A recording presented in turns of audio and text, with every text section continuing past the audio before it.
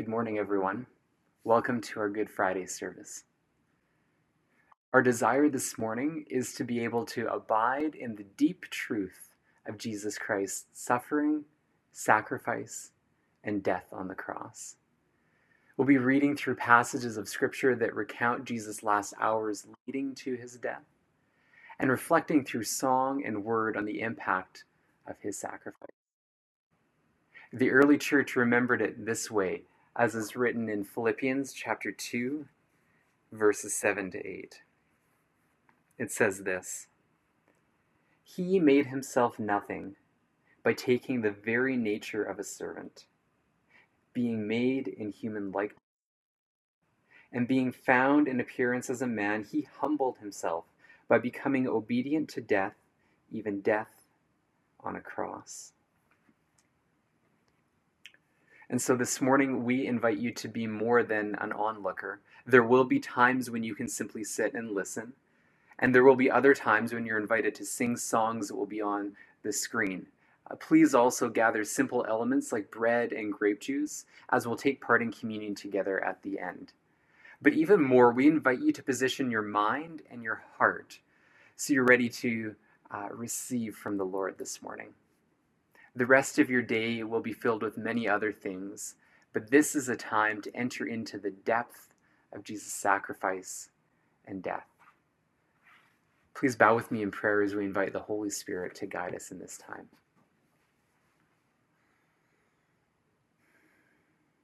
Come, Holy Spirit. Lead us into the Father's love and mercy as we walk the path of Jesus' suffering and death this morning. Amen.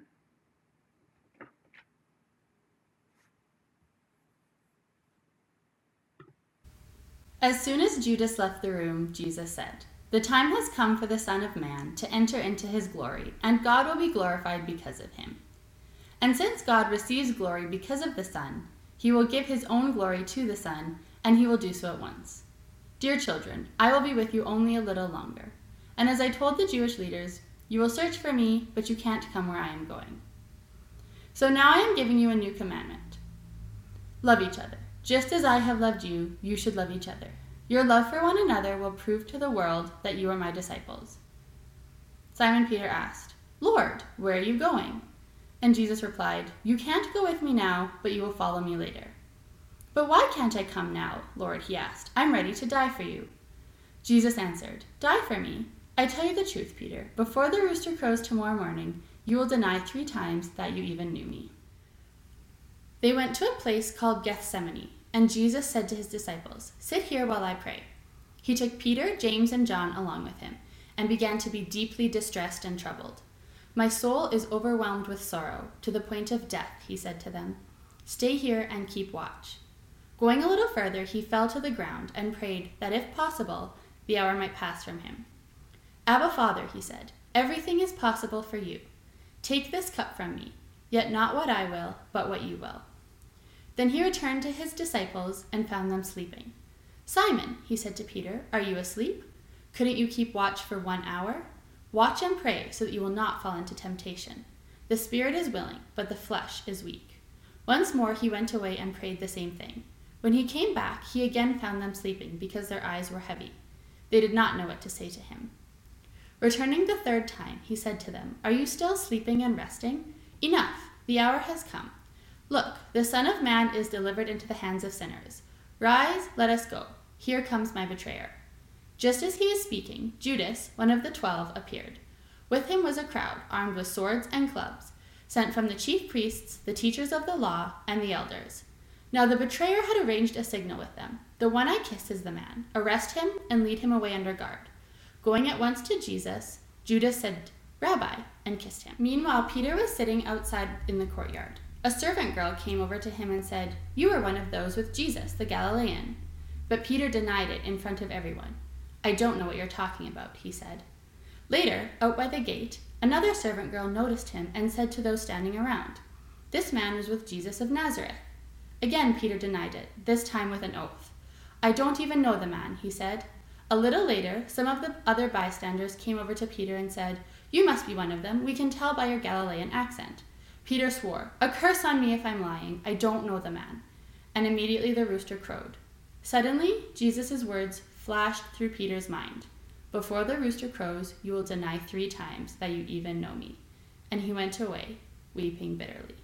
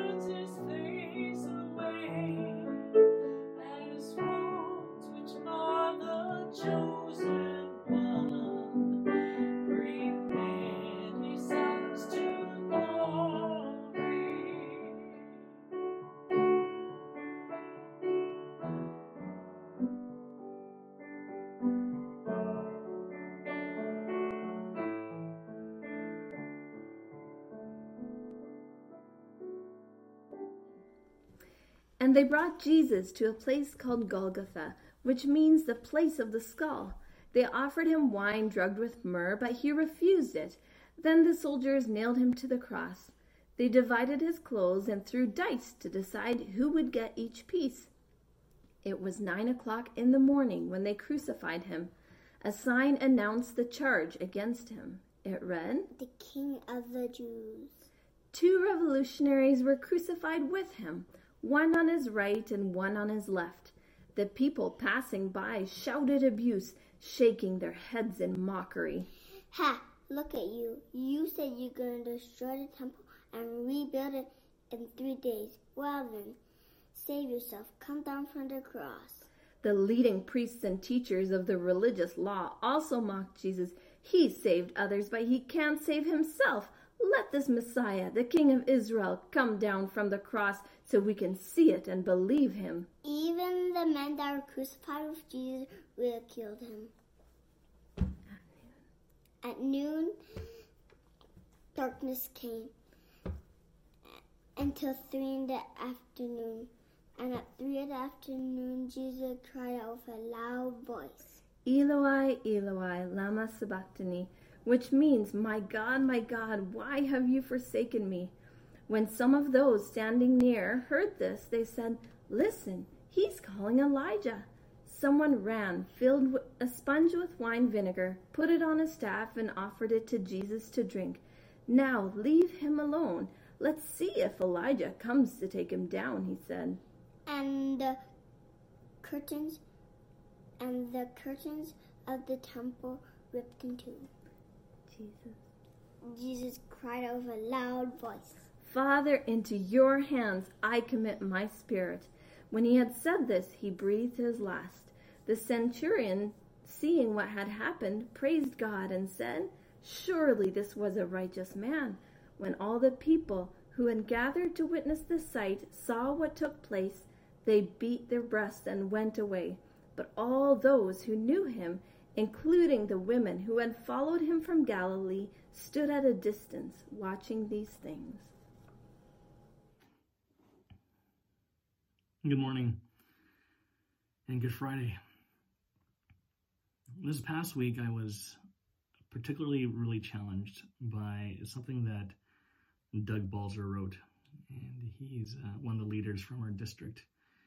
And the title caught me off guard, and his article was entitled, "I'm Not Convinced the Church Will Do Well." And I didn't know what to think about that. But the context where he's coming from is that for us who live in the West, who have fairly privileged lives, suffering is something that's fairly foreign to us. The extent of our suffering is what we're feeling in our isolation, and not to trivialize it at all whatsoever. There's a lot of pain and a lot of loss. Spencer referred to this last week of lamenting the things that we don't have.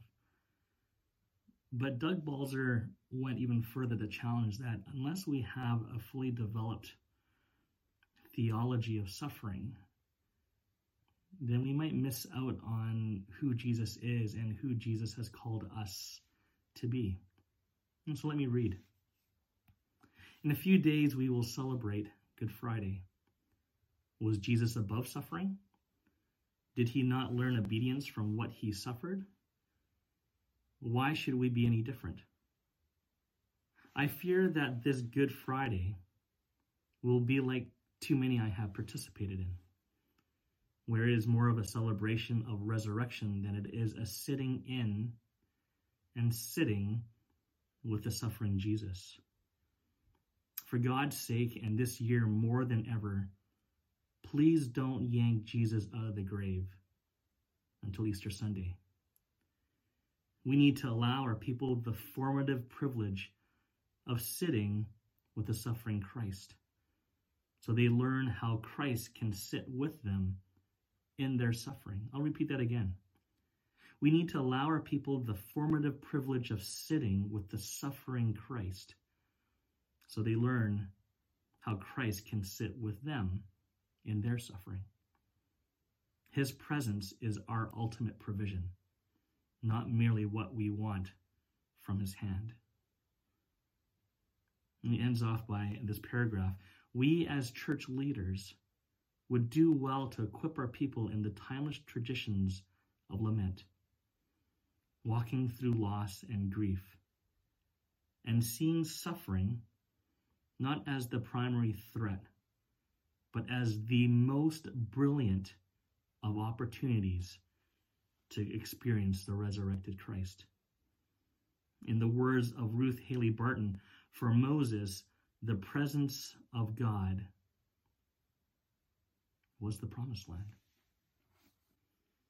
I have another reading here taken from Henry Nouwen that reminds me that in our suffering, it helps us to be in solidarity with those who suffer as well. I'll read. After Jesus had taken the wine, he said, "It is fulfilled." And bowing his head, he gave up his spirit. One of the soldiers pierced his side with a lance, and immediately there came out blood and water. This is the evidence of one who saw it, true evidence. And he knows that what he says is true, and he gives it so you may believe as well. Because all of this happened to fulfill the words of Scripture, they will look to the one whom they have pierced. Good Friday, day of the cross, day of suffering, day of hope, day of abandonment, day of victory, day of mourning, day of joy, day of endings, day of beginnings. I closed my eyes and could see his sacred body, and through his body I saw the immense suffering of humanity during the centuries. People killing each other, people dying from starvation and epidemics, people driven from their homes, people sleeping on the streets of large cities, people clinging to each other in desperation, people flagellated, tortured, burned, and mutilated, people locked in their flats, in prison dungeons, in labor camps, people craving a gentle word, a friendly letter, a consoling embrace, people all crying out with an anguished voice, my God, why have you forsaken us?" With my mind's eye, I saw the large crowds of isolate, agonizing individuals walking away from the cross together, bound by the love they had seen with their own eyes and touched with their own lips. The cross of horror became the cross of hope. The tortured body became the body that gives new life. The gaping wound became the source of forgiveness, healing, and reconciliation.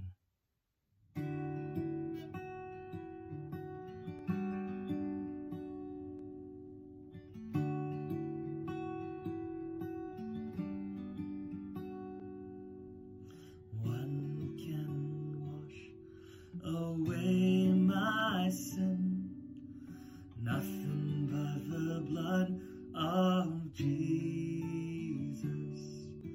One can make me whole again, nothing but the blood of Jesus. Oh, precious is the flow that makes me white as snow. No other fount I know, nothing but the blood of Jesus.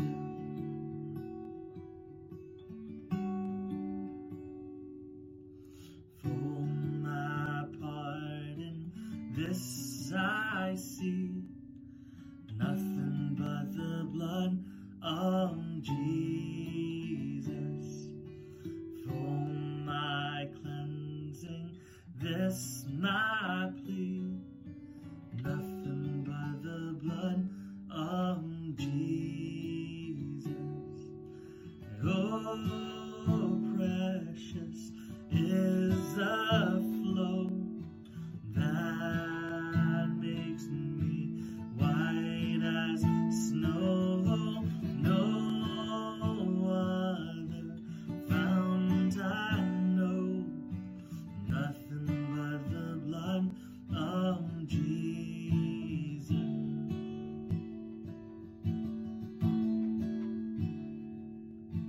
Nothing can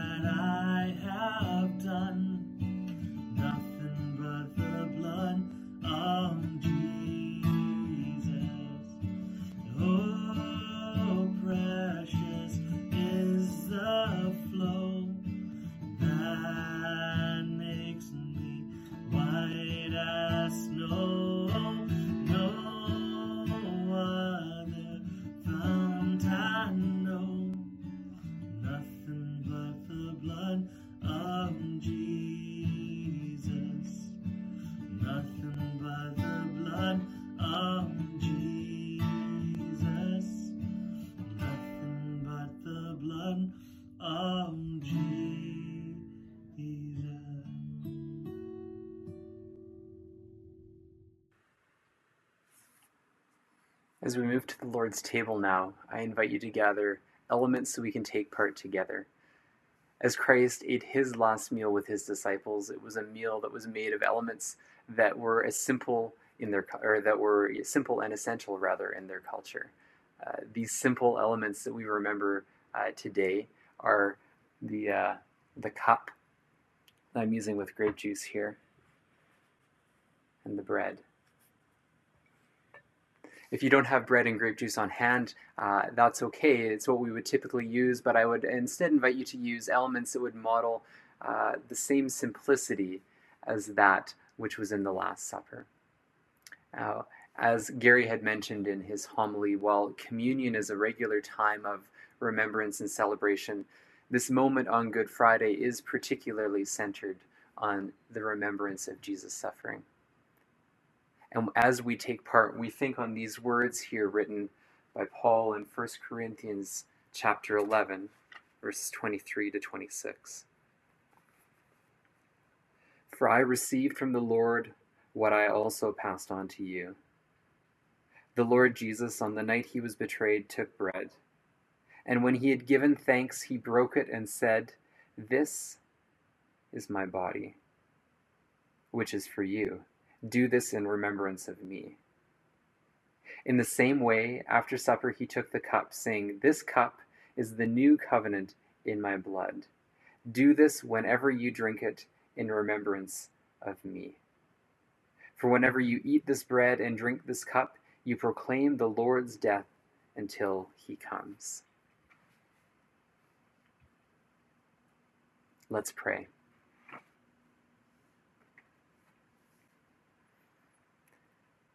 Father, we confess our sin.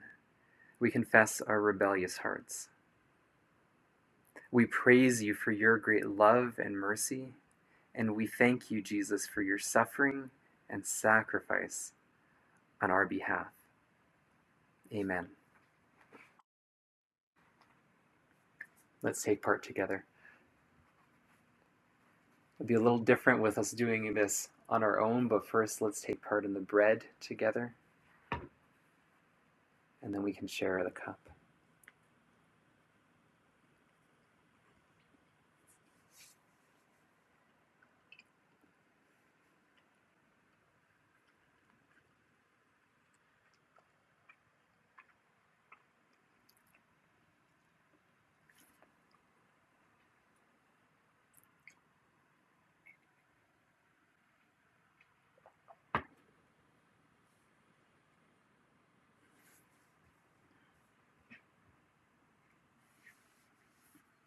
I'd like to end with one final poem here.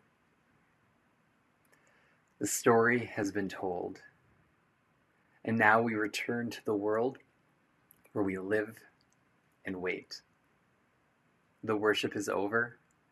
No. The worship continues while we watch and wait. Our worship will close after the stone has been removed and the flame of hope has been relit. So we go out to wait.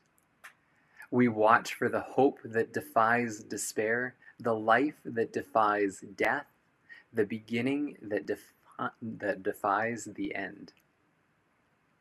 While we wait, while darkness covers the land of faith, remember that no matter how abandoned we may feel, we are not alone.